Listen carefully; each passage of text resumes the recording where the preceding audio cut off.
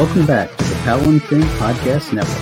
We're brought to you by Yak Gadget for all your fine quality kayak fishing accessories. Go to yakgadget.com. Pelican cases, coolers, and lighting. Go to pelican.com. And the 153 Bait Company for all your hard and soft bait needs. Go to the 153angler.com. So join with me as together we dive into the tips and techniques that will help make us better anglers out on the water. Welcome back to another episode of Bass Fishing for Noobs here on the Paddle and Fin Podcast. I am your host of the Noob Show, Sean Lavery, and thanks again for joining us this week, guys. We're continuing on with our series on kind of winter or cold water fishing. Last week, if you guys remember, we had John Toast Oast from Fish Yacker on. We talked some hair jigs, and tonight I'm bringing back another gentleman who was on the Noob Show a while back, and happy to have him back. So welcome back to the Noob Show, Jeff Little. How hey, are you Sean. this evening? You doing good? I am doing pretty good this evening. Yeah, doing well. Was actually out on the river yesterday and kind of dialing in a couple feeding stations where you have your winter holes where a lot of fish gather together, but within the winter holes there's certain places that there's just a big concentration of fish. And if you're new to winter fishing, the kind of day I had yesterday is very common, where I got there and I fished in one section till I think 1 o'clock, didn't have a bite, and said, nope, just not feeling it here. Still trying to figure out in this new area, where do these fish, congregate in the winter. And typically it's your slower current areas. And there's one thing that really helps you figure it out is if you see it at flood stage, and if there is a place that they can jump up on the bank, like a creek mouth or a steep bank with a little notch in it, where they can step out of the way of the river as it's blasting past with ice and mud and trailer homes,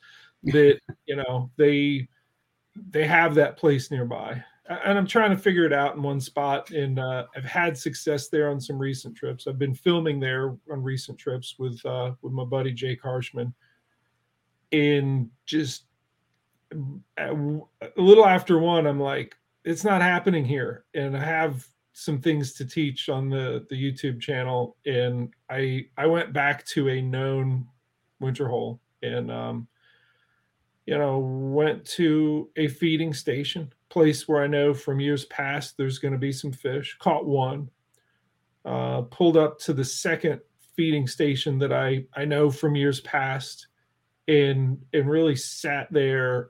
And I think I hammered out 8 of them in a row. Wow. And that's common. It was middle to late afternoon, and to get on a spot and get a bite, and I was throwing a hair jig. If you get one bite, you're in the right spot. Just sit there and hammer on them and be patient. Let it sit, and very much. I'm gonna grab a jig here. This is one I was just tying before Sean and I started this. And I've been throwing, well, I'm going to grab the hair jigs first. I've been tying hair jigs, and I tie them sparse. I got a whole mess of them. I don't know if you can see that. Okay, yeah, that's definitely not as poofy as the ones we were playing with yesterday. Yeah. That's 16th ounce, so it's a football head, and I'll put a little 2-inch soft plastic on there with little twin tail.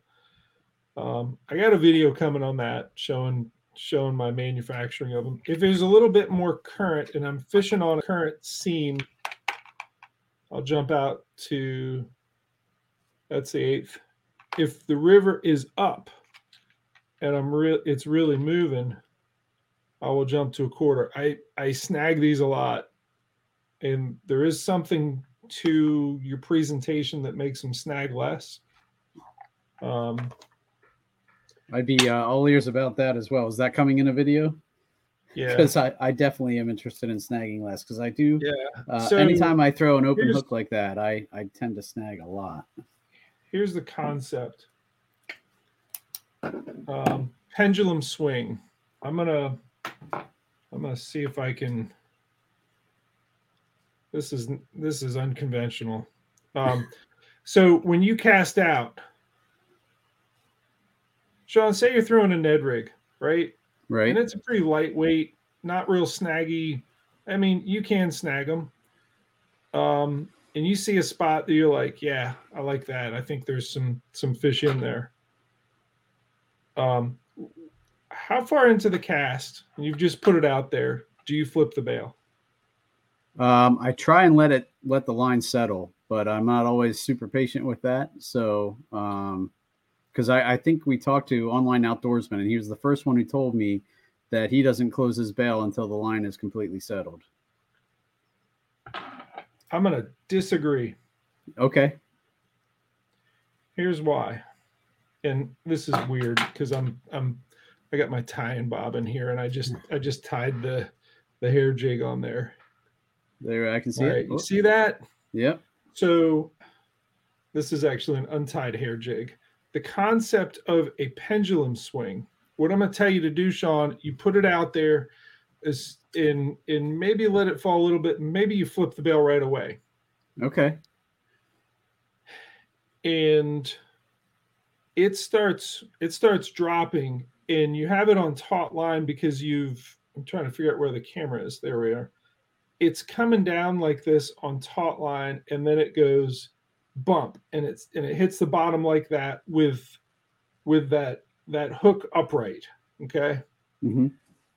When it comes down and hits the bottom like that, it's just less likely to snag. Whereas if you put it out there and it goes straight down, it finds all of those little crags and cracks. It gets down in there and it wedges, and you're done. You gotta paddle over to it and lift it up, or in my case, hit the throttle, motor over it. Yep. Anyhow, pendulum swing does two things for you. One, it's just less snaggy. It really is. Two, if they're hitting it, and sometimes they do on this descent coming down like this and just swinging, you're going to feel that hit, especially with a hair jig that's fairly lightweight. As it has that slow rate of fall, and you have the pendulum swing that's kicking it over. When one of them jams it in open space, that you can feel it because you have taut line. Taut line, right? Yeah. I told you I was going to refer to the YouTube channel a lot.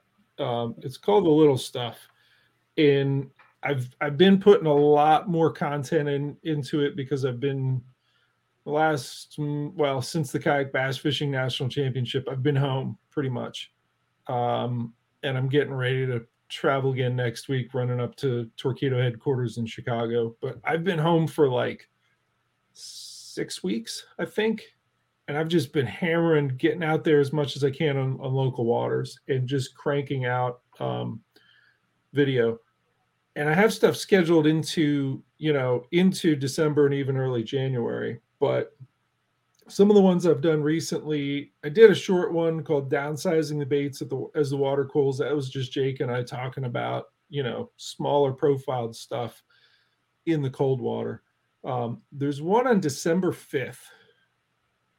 It is 5 tips to feel the cold water bass bite. Now, we filmed it the other week and the river was up and it was still like low 40s, right? So It was cooling off. It wasn't fully cold. Yesterday was cold. Yesterday I had water temperature that was, I think we started out at 36.8. Wow. and Okay. it got up to like 38.6 by the end of the day. So it was Okay. below 40, and that's getting there. Yeah. Oh, yeah. But there are certain tricks that will help you feel the bite. And the most important thing is to have a taut line. And another thing that I like to do to make sure that I do not have slack in my line is I double anchor. That's another video that's coming. December 20th, double anchor setup. Make sure you feel the bite. So you have to get yourself stationary. Even if it's you hopping up on the bank. If you have a pool and you're like, I think they're here, but maybe you dropped one anchor off the front and the kayak is just swinging in the wind or the current or whatever. As you're swinging this way towards where you just cast, what's Slack will happening be with your line? introduced. Yeah, you'll have slack introduced. Yep. Yeah. In fact, you know what? I do my illustrations, right? Mm-hmm. At the end of the videos, I got a couple that might be helpful. I wish I could make your screen bigger and mine smaller, and I'm not sure how I switch that. Hold on a second. Shift S. Oop, that's not what I wanted. I want to make yours bigger. I got 4 of these from recent. There I go. Yeah, now I'm full screen, right? Yep. Okay. So generally, we say that, is that centered? There you go. Slack is the enemy, okay? So in this picture, I have a rear anchor and I have wind that's pushing me in that direction. And when I cast out there, I let it pendulum swing down to the bottom, and that top line being straight is ideal. But if wow, this is counterintuitive to me. If the wind is pushing you in this direction, all of a sudden, this is what your line looks like, and it's slack. You have that bow in the line. Right. If where's my fish? That fish hits on that slack line, you don't feel it. So what do you got to do? You use a rear anchor when the wind is at your back and pushing you to keep from, just to make sure that you don't have slack in the line. Gotcha. It works a lot of different ways. There's a number of things that can hurt you with regard to having slack in the line. All right. Again, I do these are in my I do these illustrations at the end of the video to help people out, to help wrap it up so that they understand things that put slack in the line. The river's current. So if you're casting across a little current chute and it's putting a bow in your line, that's no good. Wind itself can act as, to put a bow in your line. It can move your boat so you get closer to to where you just cast, and then you don't feel it. When we filmed some of the footage here recently, the river was up at above 7 feet, and we had a lot of leaves swirling around. Some leaves, like you get a twig or something that is very small, and that comes to rest on you think it's taut line, and you have a fish hitting your line down there, and you're just not going to feel it. So things that you do to fight that, solutions to maintain line tension, you can use a heavier weight, but you snag more.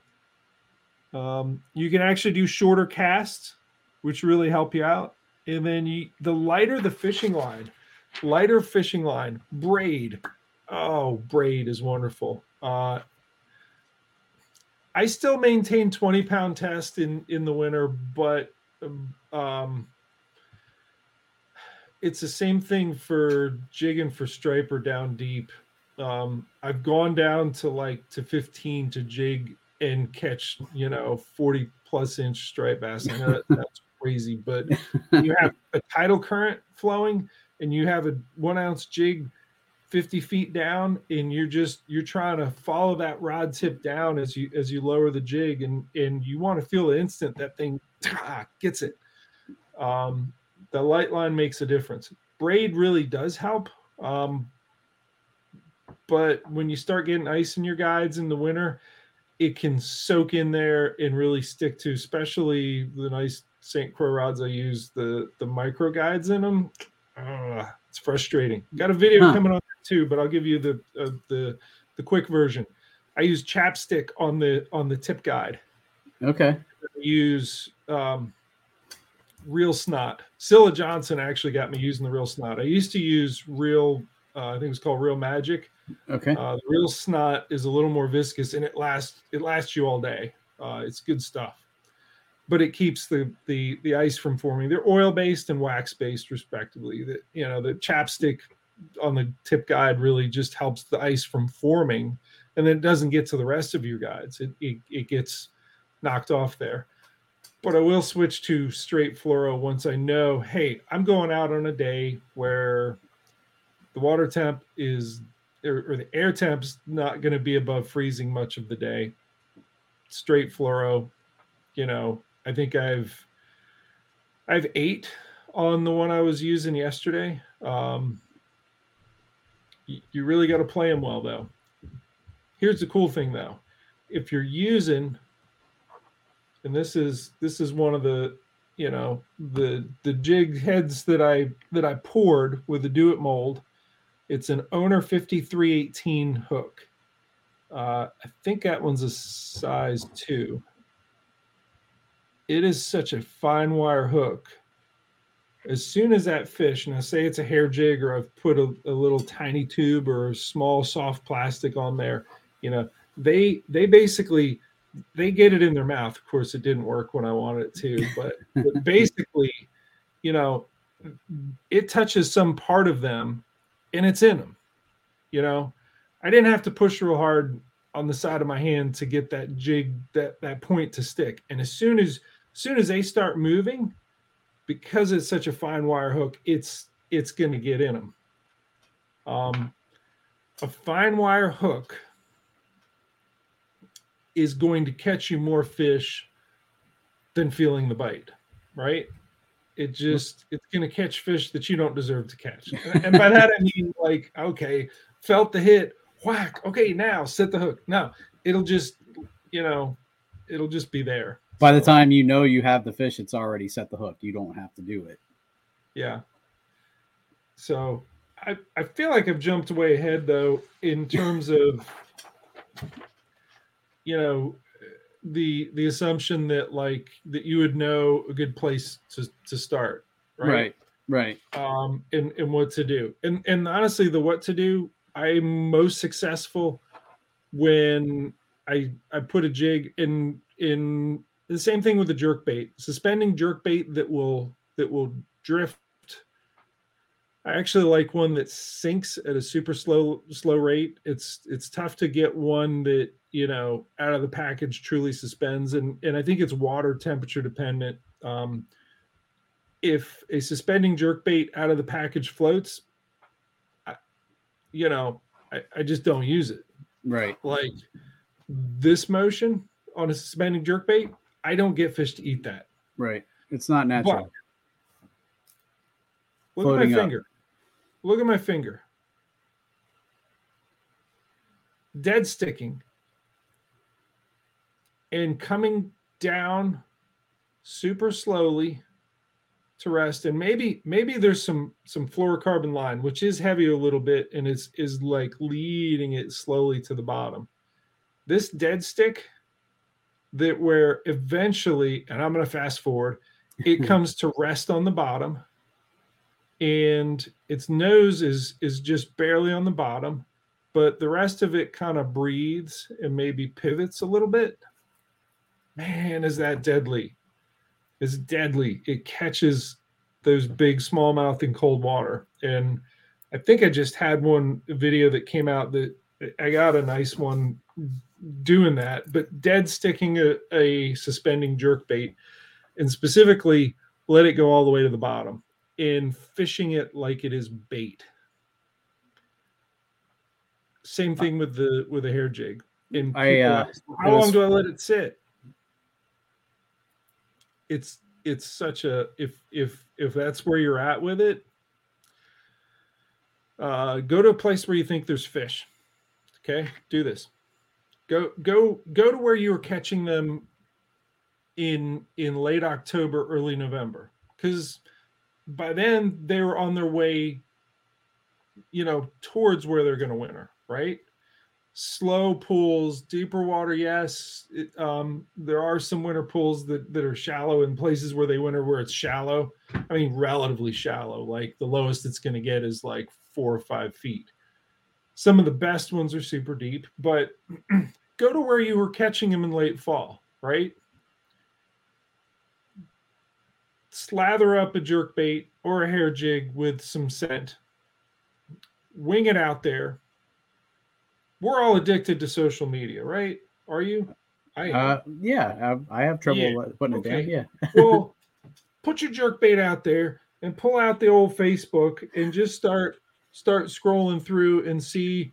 Oh, here's my friend catching a big striper. Okay, you know what I'm saying? You just forget about it. Put it out there and get your line taut, and like look up in the trees and check out the kingfisher that's up there, making noise at you. Look over on the rocks to your right and check out all the little stone flies that are crawling all over the leaves on the bank. Yeah, go ahead, look at your phone, but just stop trying to animate whatever it is that you put out there, because this is it. This is what you need to get for winter fishing. This is it. You ready? You are setting a trap, not enticing a bite. That's it. Okay. So your best baits are going to have a sort of built-in subtle action where if it's sitting still, I just mentioned it with the jerk bait. What's the jerk bait doing? It's kind of pivoting on the bottom. Yeah. Yep. Yeah. It's nose down, and if a big fish moves in on that, what's it going to do? You haven't moved it. What's it going to do? It stinks. It smells because you just slathered like the shad scent liquid mayhem all over it, right? It smells right, but the push of water coming off that bass's body is going to make that jerk bait just kind of like pivot a little bit. Ever so slightly, right. And that's all you need. I tied this right before, and this is I've been doing well with these. The trailer is the Z-Man Batwings 2.75. Okay, it's a chunk trailer, right? But it's one of the smaller ones. Even this is kind of big for winter fishing. I got that football head that's an 1/8 ounce. I got that fine wire hook, and I got a little bit of a skirt material tied on there, right? The Elastec, the Z-Man, super durable, but it floats. It floats up like a TRD or whatever. With it just sitting there on the bottom, and I love getting the underwater footage on my videos. It just sits there like this, and it just kind of wavers back and forth like that. Like you can't make it stop moving. It's not going anywhere, but it'll never stop moving. Right. It's not traveling anywhere, but you can't keep it still. If you have that in a bait, and yes, a hair jig is one of them. If you have that in a bait, you have a good winter bait. And you have to have faith that I've put it there, and if a fish finds it, comes across it, he's going to eat it. Okay? So you're really looking for very little current movement at that point, I would think, right? Because otherwise it could be kind of dragging out a little bit. Yeah, and that leads into this illustration. So I did this video that explained how you really assess the eddy. I'm trying to get that centered. So you look at the current speed, you look at the current direction, and you can look at depth by throwing your jig out there and seeing the angle of your line. And you're going to feel the bottom. If the jig feels like it's on a hard bottom, that's good. If it's bringing back leaves and stuff, that's not good. You do not want to be in the leaf litter zone, is what I refer to it as. But, it was my buddy Jed Plunkert, Jake, and myself were working this one eddy in the green still water area in the center of what I refer to as the center of the donut hole. That's your stillest water. And you can see the arrows of the water, slowly cycling. It was actually the bottom of the screen was one of the banks, right? And Right. then up here where my finger is was a bridge piling, and Jake had actually anchored up there, and he was casting down towards what I refer to as the split. So in the center, there's two still areas, and you know, really the red spots are kind of like the feeding stations. Um, they can be in the turn of the the inside of the seam where it turns. This is so backwards for me. It comes along here to the bank, and then it comes back out to the current seam, and that little red dot is a good feeding station. The split right along the bank is another one. The most downstream part of the eddy, as it pinches off here and it ceases to become an eddy, that's another good one. And probably the most obvious and aggressive fish is going to be right up at that current seam, but they're still in still water. Right. There's screaming fast water here, but like right there, that's an alpha. Hey, I'm looking to eat fish location. And if you can put one there, you're in an eddy and you can put it right up at the top. Yeah, that's if something's looking to eat, that's going to be a good spot for it. But here's the thing though, if you're hitting it cold, so to speak, and I mean, and I did a little bit of it yesterday. I've been working with Jake on a pool where he's like, I'd love to know where they winter in this area, and I went with him once, and then I went on my own and had some success there, but it was limited. I think I caught like 4, and then yesterday I went and like I fished until 1 o'clock in the afternoon. I'm like, I got nothing, and 2.5 trips isn't enough to dial it in. The places where I've learned over the years that, hey, these are good winter spots, I did the process. So the process is something that I included in my first or in one of my DVDs on winter river smallmouth fishing, which don't look for the DVD. I sold a bunch of them, but all of that content is actually, if you rabbit hole and look through the river, or look through the smallmouth playlist on the YouTube channel, on the little stuff, you're going to find all those different videos. I got to find it for you, but there is a process by which you find these winter holes. Let me see if I go to playlist. There's a lot of playlists. My smallmouth one alone, if I can find it. Are you pulling it up? Yep, I can. Let's see here.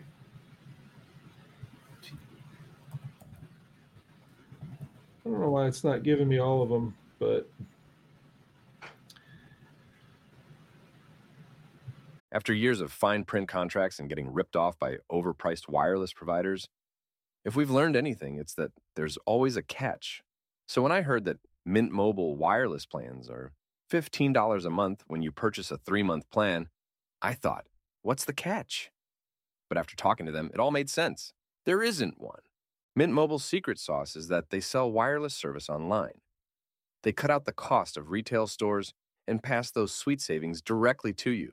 To get this new customer offer and your new 3-month unlimited wireless plan for just $15 a month, go to mintmobile.com/waypoint. That's mintmobile.com/waypoint. Cut your wireless bill to $15 a month at mintmobile.com/waypoint. Additional taxes, fees, and restrictions apply. See Mint Mobile for details. Eating better is easy with Factor's delicious, ready-to-eat meals. Every fresh, never-frozen meal is chef-crafted, dietitian-approved, and ready to go in just 2 minutes, including Calorie Smart, Protein Plus, which is the one I like, and Keto. Get started today and get after your goals. Discover a wide variety of easy options for the entire day, like breakfast, midday bites, and more. No prep, no mess meals. Factor meals are ready to heat and eat, so there's no prepping, cooking, or cleanup needed. Sign up and save. We've done the math. Factor is less expensive than takeout, and every meal is dietitian approved to be nutritious and delicious. Head to factormeals.com/waypointpod50 and use the code waypointpod50 to get 50% off. That's waypointpod50 at factormeals.com/waypointpod50 to get 50% off. Winter River smallmouth process. Man, I feel like I just slowed everything down by looking for this. Smallmouth. There it is. Let's see here. Whoop. There's so much Pause that. content there. There is a lot. Let's see. Here's little tubes for Winter River smallmouth. I should have had this queued up.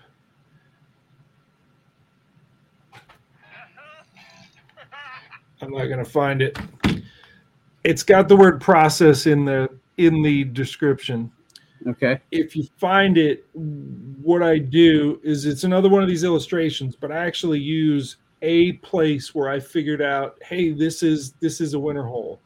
The process is you fish the same water every month, a couple times a month, as you go from September into December and then January. And what you find is, and I'm going to use, let's see if I can do this. Say the river is flowing from there down to this corner, right?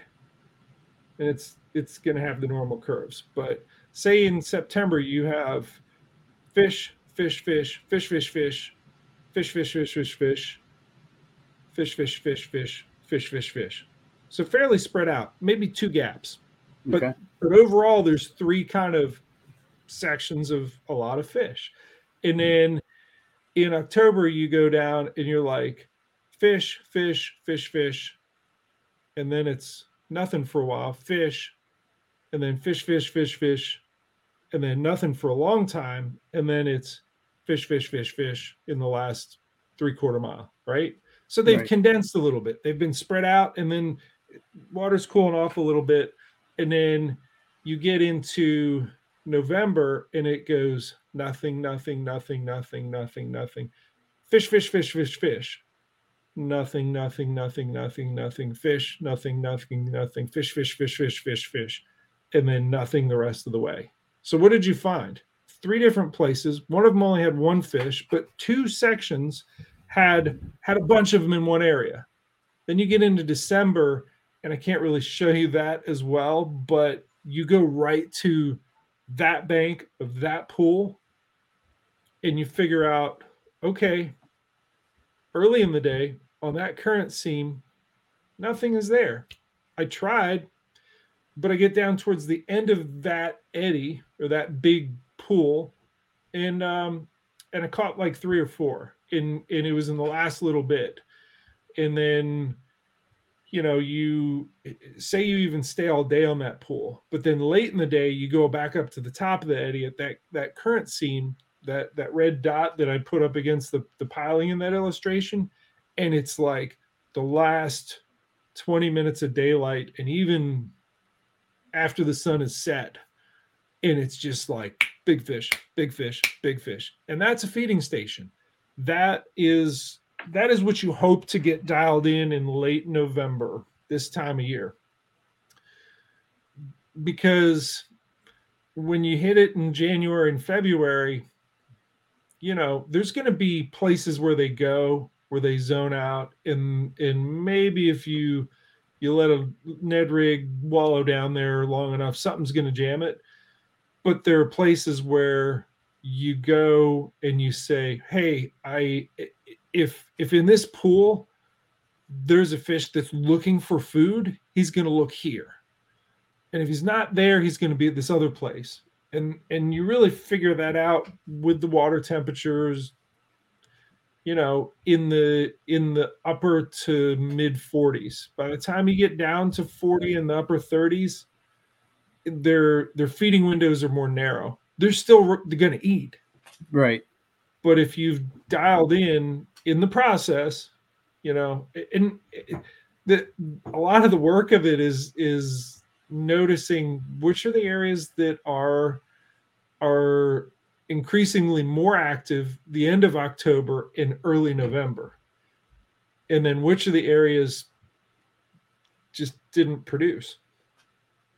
So that's the process. And it's on the YouTube channel. You got to just dig. You find the smallmouth playlist and just look through there. I'm still, I have over 500 videos on the YouTube channel, right? And I cover a lot of different stuff, from offshore kayak fishing to striped bass and largemouth and tidal largemouth in particular, and certainly a lot of smallmouth. And there's trout and there's torpedo stuff and there's kayak rigging and there's just your conservation, and I go all over the place. But a lot of my old school videos are in there and just don't get watched because of the way Facebook is, and because I guess I never, back then when I just, I uploaded so much. I mean, I had content that I'd put on kayak bass fishing, in 2009, right? Right. I put on Kayak Anglers YouTube channel. I put on the Wilderness Systems when I was on their team and managed their team and put stuff up there. I fed a lot of other people's channels early on. And at some point, my buddy Chad was like, just consolidate, put it all in one place and start, gaining, the momentum with it. And I never really paid attention to it in a way that YouTube has evolved, where you have to be good at thumbnails and tag words and putting the little things on the screen at the end saying, "Here, watch this video next." I'm just now learning that, and as a consequence, my old stuff doesn't get watched. But if it falls into that black hole. It's out there. You got to dig, and please subscribe. Definitely. Oh, the amount of content out there alone is worth subscribing. But like you said, I mean, the way it's broken down on the playlist, it's almost perfect. I was just browsing while I was looking for that process video while you were talking, and what'd you see? I marked like a ton that I want to go back and follow or check out, because there was a ton. What makes a good wintering hole and all sorts of stuff, Yeah. So definitely, guys, go online and check it out for sure. That I learned in 2001 was, I think, my first winter where I fished into the winter, and it was a friend of mine, Brian, that took me on the main stem Shenandoah, and he's like, I think he was the second other person that I met that fished out of a kayak. So I started fishing out of a kayak in 98. I ran into him maybe in 2000, and I'd fished with him a good bit here and there. Main stem Shenandoah, he had a property up on the South Branch, and we do a lot on the North Fork Shenandoah and parts of the Potomac. He lived there near Harper's Ferry, and we fished a lot together. But when he talked about, I'm going, next weekend. I'm like, you can catch him this late? He's like, you don't winter fish? I'm like, no, I've never thought. He's like, you are so missing out. And I'm like, well, I keep catching fewer and fewer fish. He's like, you're gonna catch the biggest ones of the year in winter. You gotta, I'm like, help me out, man, because like on the Potomac, I do that Brunswick to Point of Rocks float, and just in October I'm whacking them, I'm catching them, and then mid-November it's like I'm struggling to catch like 4 in a day. He's like, yeah, you're just not in the right spots, and maybe you're fishing too fast. And he took me to a spot in the West Virginia section of the main stem Shenandoah, and what he had said to me, we paddled probably 3/4 of a mile, and I made a couple casts. He's like, stop, don't do that. I'm like, well, how are we gonna? He's like, just come with me, keep coming. And then we got to a spot, and he's like, okay, do you see that that rock that makes the head of the eddy? I'm like, yeah. He's like, do you see that sycamore tree with the root ball right there? I'm like, yeah. And it maybe was 35-yard section of bank. He's like, you're not fishing anything until you catch a fish between that rock and that sycamore. I'm like, he's like, they're there. I'm like, okay, I believe you. And I think that day, I got a 19 1/4 was the first one, and it popped a tube in a way that it was just like, I mean, it just felt so good. And that's the addiction. Jig fishing. I mean, anything where you leave it on the bottom and they just like a gunshot whack it is just so good. God, it feels good. That one hit, and it just snowballed. And I think that day I caught like, I think that was the biggest, was the first, but then there was a whole mess of like 18 1/4, 18 3/4, 18 1/2. There was a lot of really good fish in the mix. And I don't know, I think I probably caught 8 fish by the end of the day, but they were good. They were good, solid fish. And I was getting it because I had somebody that said, there's lots of places on this float trip, but here's what I'm giving you between that rock and that sycamore tree. You're not moving from here. And I know he went down the bank, and I saw him, and I heard him hoot and holler. I'm like, you want me to come down? He's like, don't leave that spot. All right. He caught a bigger fish. Yeah, I think he got a 20 3/4 that day. Okay. He's like, no, that's where I needed you to be. And I got it. And I took that experience and knowledge and kind of understood and tried to find other places like it on the Rappahannock, on the North Fork Shenandoah. The Susquehanna and the Juniata didn't come until later, but like I figured those out too. And ultimately what you're looking for is a big enough area where little foam bubbles on the surface stop passing through. They just sit. They don't swirl. And sometimes the only way you're going to know that is if you get yourself stopped. And that's why I advocate, and I have that video coming about my double anchor system.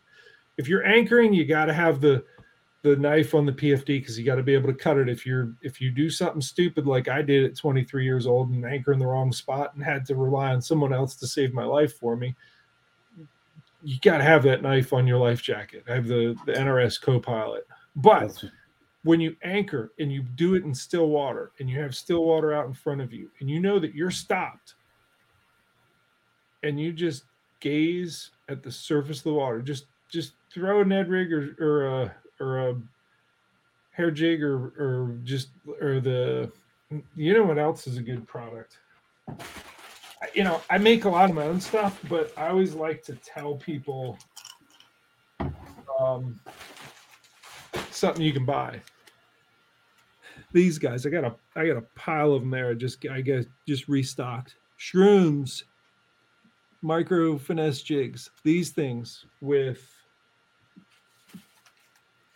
with that trailer is a great place to start. I also use the smaller scented jerk shads, and I use those heads, those finesse bullets. Yeah, I just grabbed. I thought I had some finesse jerk shads in my Z-Man binder, but I didn't. So I saw that in that latest video that you talked about for when you're pulling a lot of leaves with the regular jerk bait, you can switch to one of those. And and it has the same presentation where I talk about it just sitting on the bottom and just kind of pivoting. Like it's a great bait. But if you get that on the bottom in the stillest section, and you can kind of pull your reel and pull back on it, and you just scratch the bottom. If it feels hard and it's under bubbles that are sitting still, that's it. If you put it in under bubbles that are sitting still and you pull on it, you're just like, it's just, I don't feel rock. And then you reel it in, there's a leaf on it. No, leave that alone. The leaf litter zone is where the carp live. Leave it alone. And usually I got to do an illustration on this, but say the screen that I'm in is the eddy. The leaf litter zone is going to be right in the middle, but here on the edges near the current, like your fastest current is just off screen up here, but like you will have an edge here where it's a hard bottom on the edge of the leaf litter zone, and that'll still be productive. Okay. But you do have to just go do it and explore and keep your line taut and have fine wire hooks. The two products I just showed you have fine wire hooks. You don't have to. I mean, the next video I have to edit is me pouring these jig heads and making my own soft plastics. You don't have to do that. I enjoy doing that. I used to do that, for my little side gig, making them for confidence baits, and I just burned out on doing that. But I don't know. There's lots of good bait companies out there that offer a fine wire hook.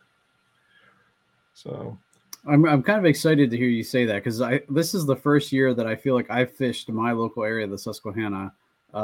Pretty much like you said, I fished it all fall, and I was catching fish right up until kind of 2 weeks ago, and then it's kind of really dropped off for me. And I was fishing, trying to get out twice a week, so I know where I was catching them in September and October. Keep fishing those areas.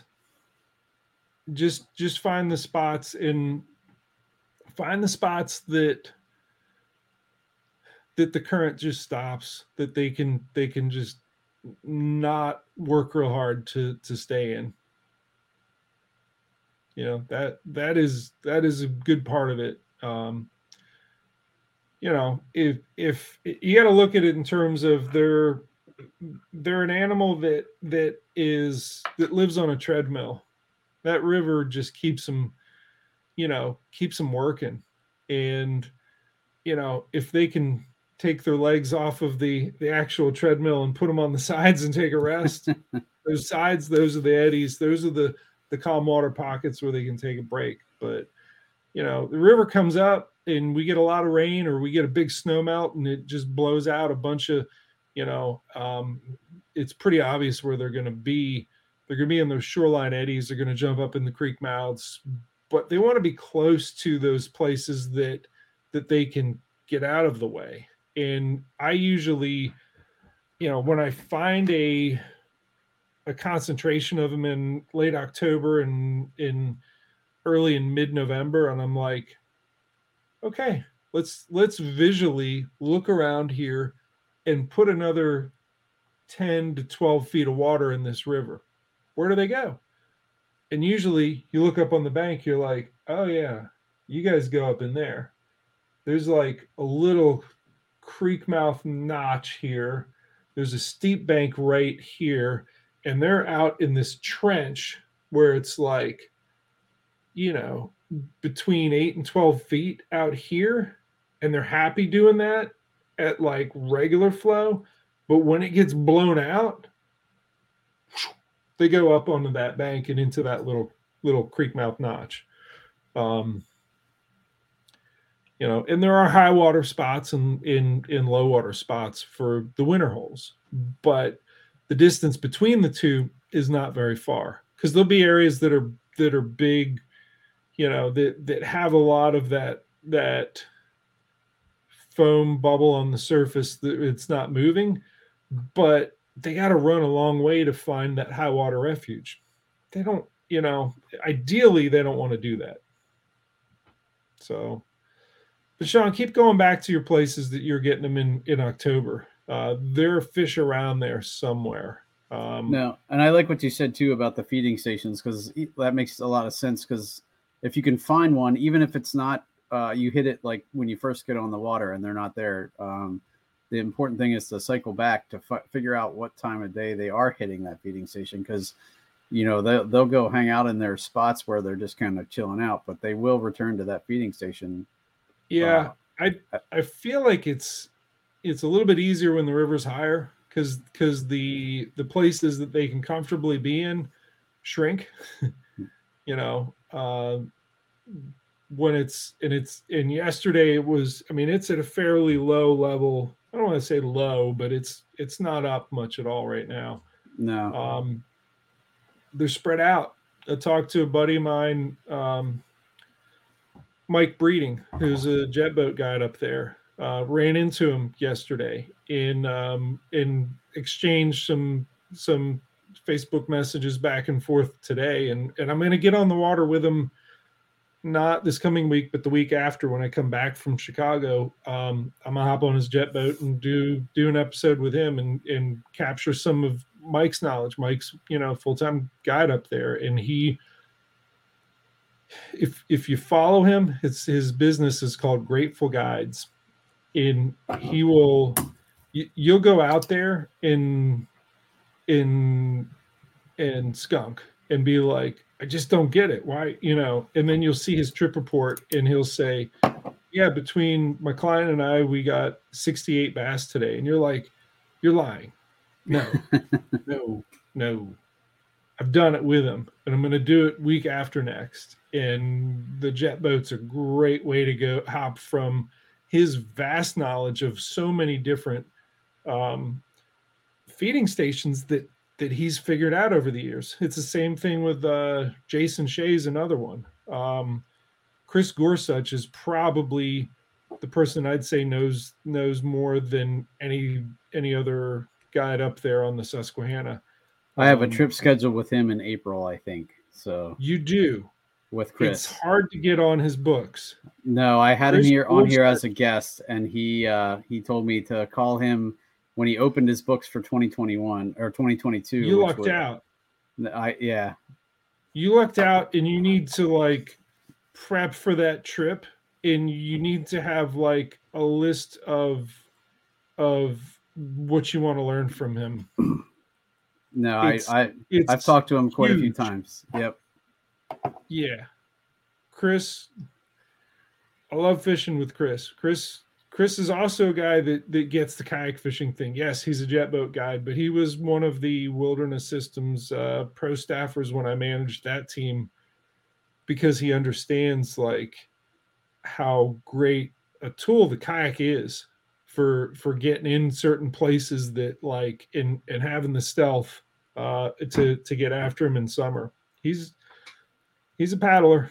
No, and that's one of the reasons why I, out of all the guides that I had talked to, I kind of picked him, because he talked about kayaking and I fully intend on picking his brain on that as well while we're out on the jet boat. So cool. Yeah, I'm glad you got a trip. I was going to say, he's good luck getting a trip with him. But no, I know. I definitely he must have really enjoyed talking to you to make sure that he made a slot for you, because he gets his regulars and they're full. Right. That's sort of the evolution of the guide. When someone's new to it, they hustle and they do all the outdoor shows and they do the speaking engagement for any Trout Unlimited or other group that will have them come be a speaker, and they hustle to talk to the manager at the Harrisburg show to say, hey, can you work me in to be on the tank and do a talk on whatever? And they do a lot to promote, and that's the early guide, earlier evolution. And then they get to a point where they have their regular amount of regulars that keep coming back to them, but they're still trying to fill out a full schedule to make a living at it. My buddy Chuck Earls, who's up he's up near Cleveland, but he's kayak fishing guide on Lake Erie. He's in that early stage where he's hustling, and he's good at working and promoting. And if you wanted to ever get up there and do some Great Lakes trolling for the walleye, or even this time of year the steelhead, if you have a dry suit, he'd probably let you book a trip with him. But he's in that early phase of hustling to get it done. And then when you've really made it and you just, and I've seen it in river smallmouth guides, further south in Appalachia. Chuck Kraft was another one, or Jeff Kelby when he was guiding, where it's just, and it's usually like, hey, the week after Thanksgiving, gonna open up this calendar, call my regulars, spend maybe a day, maybe 2 days calling people, and it's full. It's full, right? And they don't have a website anymore. They don't need it. They don't want it. They got their regulars. They just do their job, and maybe if somebody gets sick the night before and he says, I'll put you on a wait list, and then he calls you and said, okay, yeah, this guy dropped off. Can you go tomorrow? And you think, am I calling off to go do this? You better. Yep, you better. So it's cool you got there with Chris. So yeah, cool. I was very happy about that. So now I'm just trying to pick who I want to bring with me. Yep. Yeah, and April's a good time for sure. Awesome, man. Well, I will definitely, I'm going to do some searching here after we get done, and I will find that process video and put a link to that, as well as the last couple that I watched with you and Jake, because I think those are super good too. Any other ones you can think off the top of your head I should include? Let me talk about what's upcoming. Okay. I've done a more purposeful job in scheduling content. I have to go to YouTube Studio to figure it out, but December, and it jumps around. This one's a title largemouth one, but December 13th is called Toehold, One Piece to the Coldwater Largemouth Puzzle. On December 3rd, the first illustration I showed you, slackline is the enemy, how to feel the bite in cold water. December 20th is the double anchor setup. I do have some rod building or rod repair videos with a local guy, Kevin Hallash, who does he does electric only tournaments here in Maryland. Okay. December 6th is another video or another illustration that I showed you earlier, is eddy breakdown or eddy assessment, breakdown of current depth and something else. December 5th, 5 tips to feel the cold water bass bite. That one. That December 5th. And you find it on there. I have it scheduled as a premiere. Mm-hmm. I think you do something where you click like notify when it's up, or like a reminder or something. And that's what I did with the one that aired just today, and that helped me find it quickly. It reminded me to go watch it. So, yep. I got some other stuff. Jake Hirschman's tackle organization. I've done a lot with Jake this fall. I got to have him on too. I know it was funny. He was talking about when you were talking. He was talking about having to dead stick a jerkbait, and it was killing him.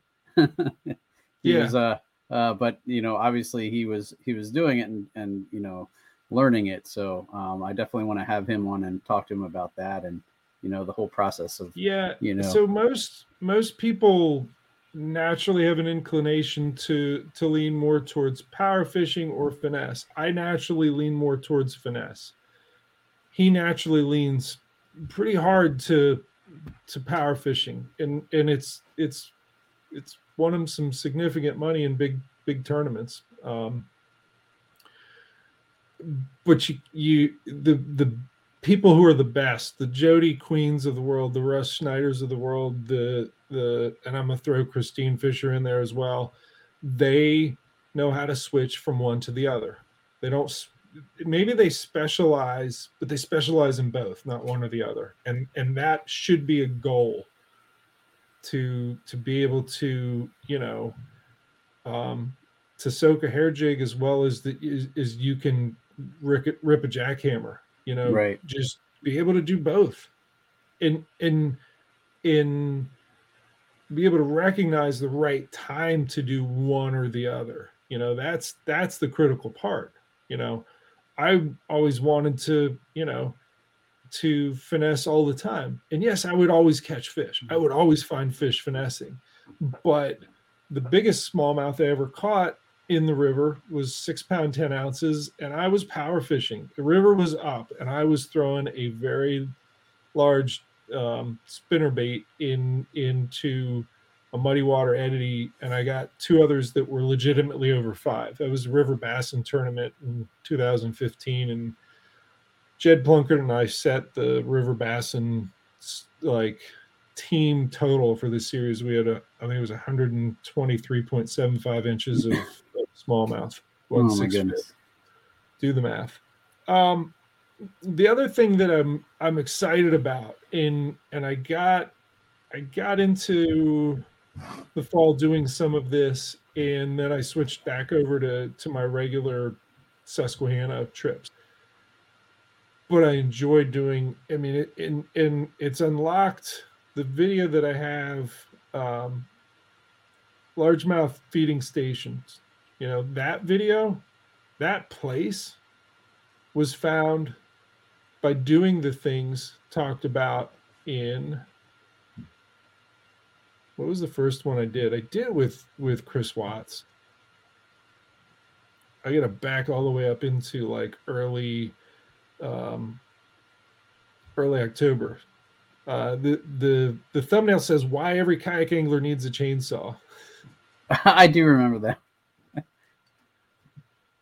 Well, the one right before that, or a couple before that, I had a creek exploration trip with Chad Hoover. He was in town, and we went and just picked a river and went. He's like, I want to do a river. I'm like, all right. It's been forever since I've been on the Rappahannock. I used to know that like the back of my. I used to guide on it, but it changes so much. He's like, well, what about down here? And we went back and forth. I'm like, dude, let's just find one neither one of us have been on. He's like, I'm game for that. And we did it. And I was able to get 3/4 of a mile up with him.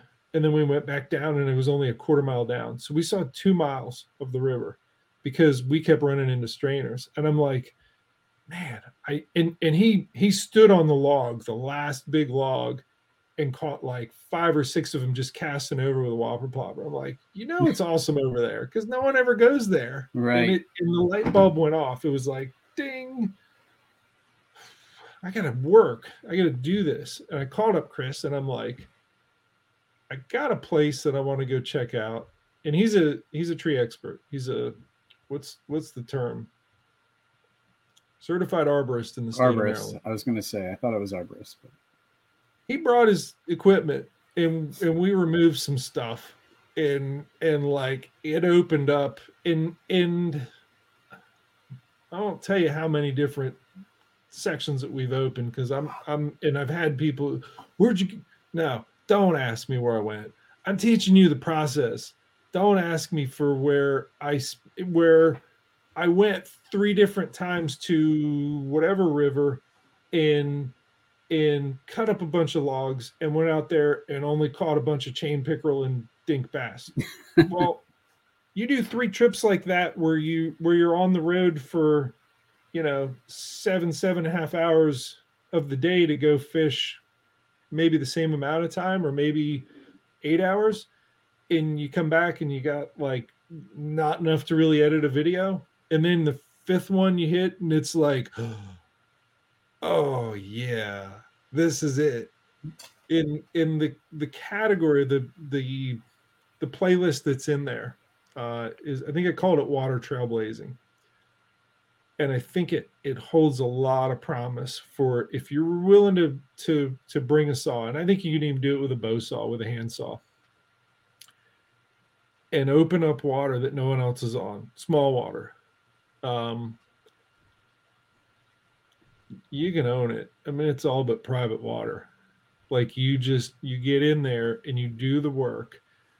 And it actually pairs well with what I've been doing with the inflatable kayaks, because the inflatable kayaks are lightweight. They go super shallow. You can hit a submerged log that's just like barely wet at speed and scoot right over it. If you have to portage around it, you can throw that thing up on the bank and drag it through the woods because it's easy. In most of the inflatable kayaks that I've been messing with, and I've been with Trey Leach of Innovative Sportsman. He's got one coming out, and it is awesome. Like, I've filmed him because he's been one of my best Torqeedo dealers in to kind of show off what's coming in early 2022, early next year. It's really cool. It's 14 feet long. It's fully tracked, and it's designed like around the Torqeedo Ultralight 1103. But it's perfect for this sort of, small water, skinny water, bringing the chainsaw, getting into places that other people don't get at. I think there's a whole lot of that type stuff in our tidal waters as you move, throughout Maryland down into Virginia. I'm sure through the Carolinas, if we were to keep going further, that, and it's the same kind of fishing I do with Tim Perkins for the spotted bass down in Alabama when I go join him. Small water fishing, and you just stumble upon areas that other people wouldn't bother trying. And It's amazing. It is amazing. It is just like untouched fisheries. And because people look at the bridge and they're like, that little creek, there ain't nothing in there. You sure? You think that, there's a 19-year-old spotted bass in there that's like legitimately over 5 pounds, Right. And hasn't seen a lure, forever. So, right. Going to be relatively easy to catch. Well, yeah. On the right day, with the right flow, with the right approach, if you move in slow and quiet, yeah. I mean, there's still animals that can switch from predator to prey, or prey, to prey, like where they're spooked, Pretty even easily. if they haven't seen much in the way of fishing lures. But right. Well, I know the inflatable thing is cool because it's I've enjoyed fishing out of the Star Rival fish that I rigged up early last year. I think Brad Hicks from the Final Cast segment has been rocking one of those for a little bit, and he's been singing its praises.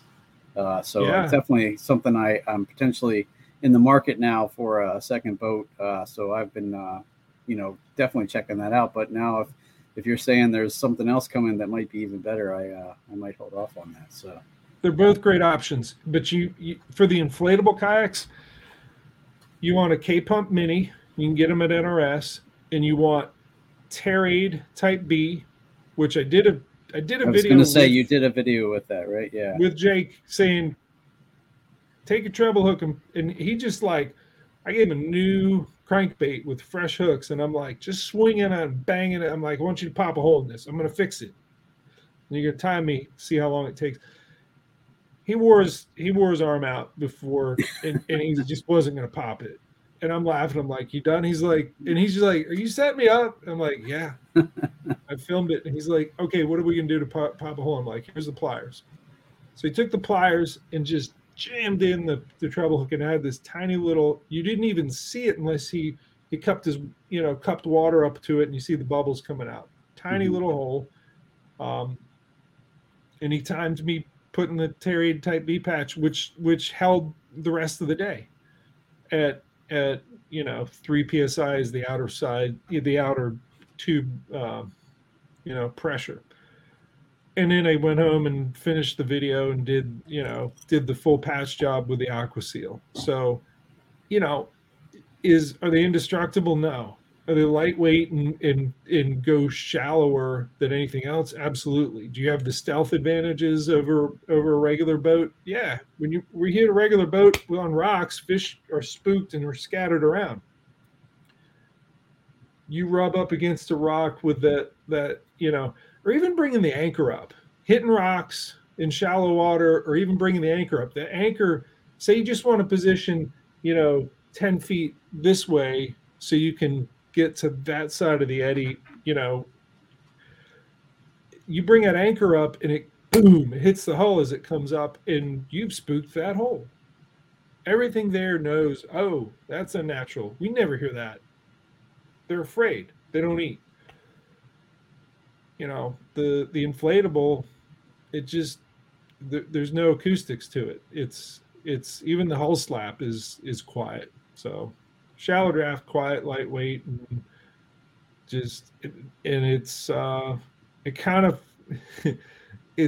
like the difference if you're used to running rivers and banging into rocks as you're going through chutes and stuff. It's as though you've been driving your whole life a vehicle without any rubber on the rims, and then somebody puts a fresh set of radials on your vehicle, and you're like, it can be like this. This is awesome. How have I not been doing this the whole time? Right? It's a gentler, quieter, shallower draft, lightweight, drag it through the woods. It's just better. Anyhow, but that's another playlist on the channel, is inflatable kayaks. Yep. Brad said that he watched that and that's what sold him on it, and he's been loving it ever since. He's, like I said, singing the praises. So definitely something I'm gonna check out. I talked to David Foyt with NRS, and he said that the successor or the next generation of the star rival fish is called the Cuda. Okay. And like Kuda. Okay. But like they're not. I don't think they're doing until like well into the year. So. Gotcha. But I think that Trey will have some for pre-sale. I think before the end of the year. So. Okay. Worth keeping an eye on. Innovative Sportsman. Absolutely. Yeah. Okay. Awesome. Anything else you can think of, or I know we'll get to let you plug sponsors and stuff. I know Torquedo has been amazing, and I'm watching you. I'm gonna plug not dying on the river this winter. Amen to that. Yeah. Dry suits. If you're doing it, I mentioned Chuck Earls. He's a kindred spirit for sure.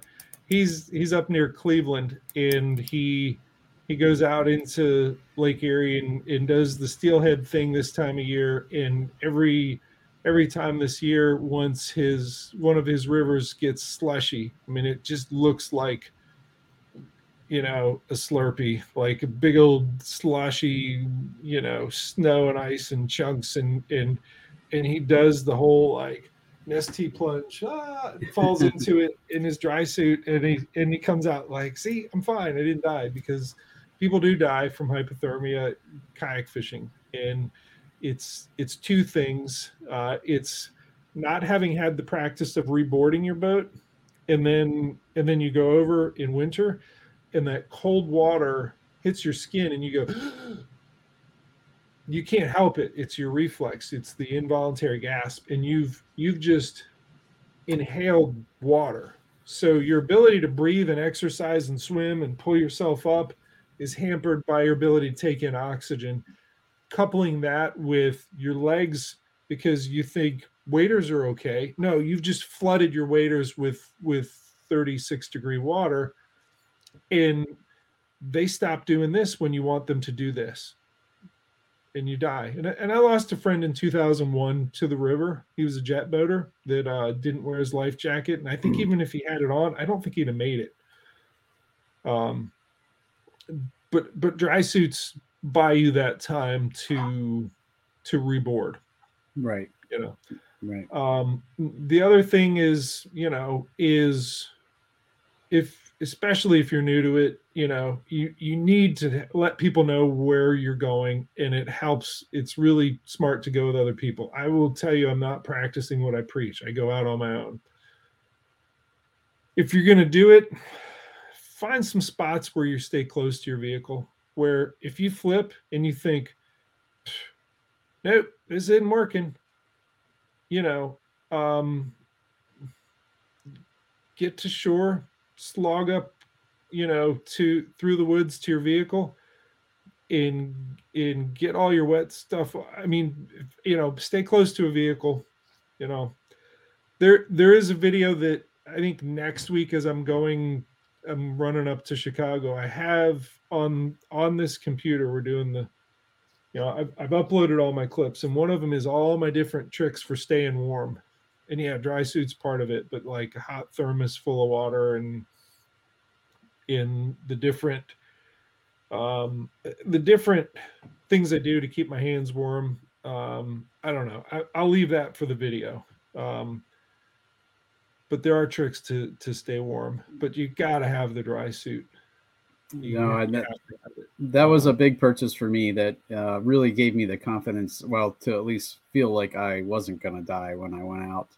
I definitely took it for granted the first couple of times, but just this, maybe, I think it was early October, river rescue here in York went out for two gentlemen that were out on their kayaks and fell in, and, for whatever reason, couldn't get back in, and they pulled them out. They went out and got them, brought them back, and they said the one guy was probably minutes from death, and that was in early October. The river can kill you if you don't respect it, and I've heard that so many times. I've been part of two different river rescues, not river rescues, but the search and rescue, where you just assume that somebody is dead, and they are.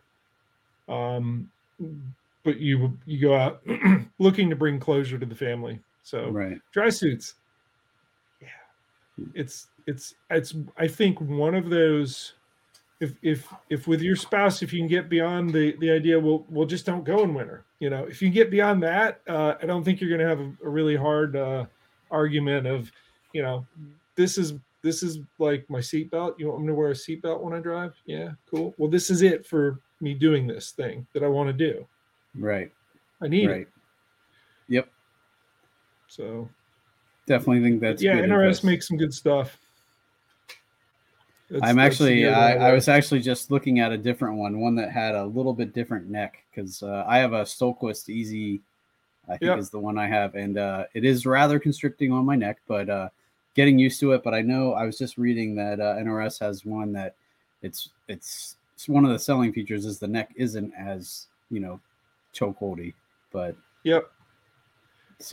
latex gasket. There are some out there that are like the spray tops that lace in with the bibs.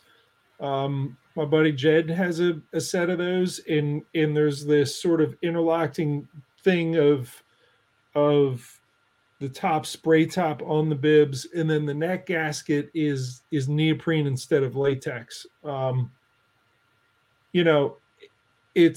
And I actually filmed a YouTube short with him on that, and he talked about it, and he's actually a swiftwater rescue technician for the fire department down in Virginia. And what he'd said, and I think he's accurate with what he's saying, is that it really just buys you time. And he has not bought himself as much time as I have with my neck, latex gasket here and here. And everything else is sealed up. Right. But he's way better than someone out there with waders. So how much time do you need to not die? Do you know that? Have you figured that out? Have you actually, hey, it's the end of the day, like I just said with my buddy Chuck Earls, it's the end of the day. we're done fishing. I've put all my gear on my vehicle, and I brought a big warm beach towel, and I'm gonna lay it on the tailgate, and I'm done for the day. And sploosh, do it. It sucks. Your head and your hands get cold. You're wearing the dry suit, you're fine. It's unpleasant, but at least you've been there and you're like, yep, it's gonna suck, but it's not gonna be as bad as death. Right. And hypothermia, like I've been hypothermic before, and it's terrifying and miserable. So, but you know, if you have the right gear, you know, it unlocks a really cool time of year to be on the river, where for the most part you have it to yourself, and you see things like wood ducks and otters and fishers and minks and beaver and all manner of different birds that you're just like, you know, this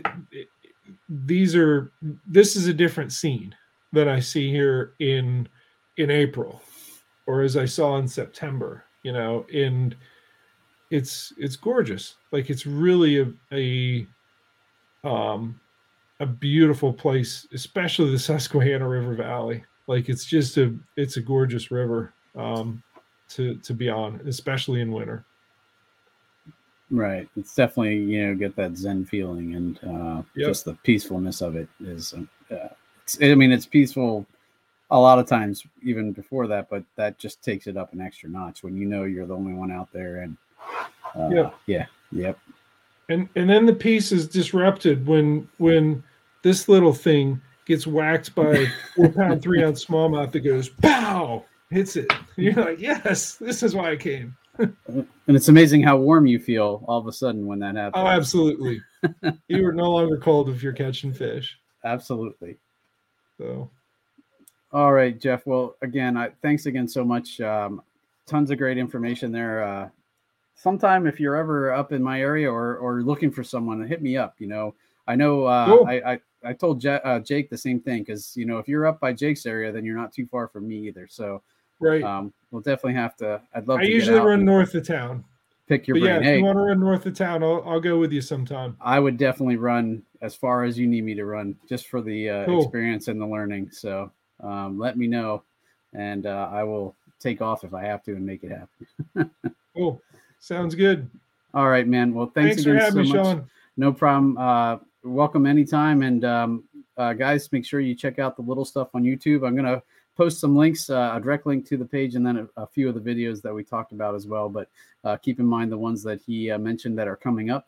I know I definitely will subscribe to those and get alerts for when they come out, because I'm always looking forward to learning new stuff. So thanks again, Jeff, so much. It's tons of great information, like I said. And until next time. Happy to share it.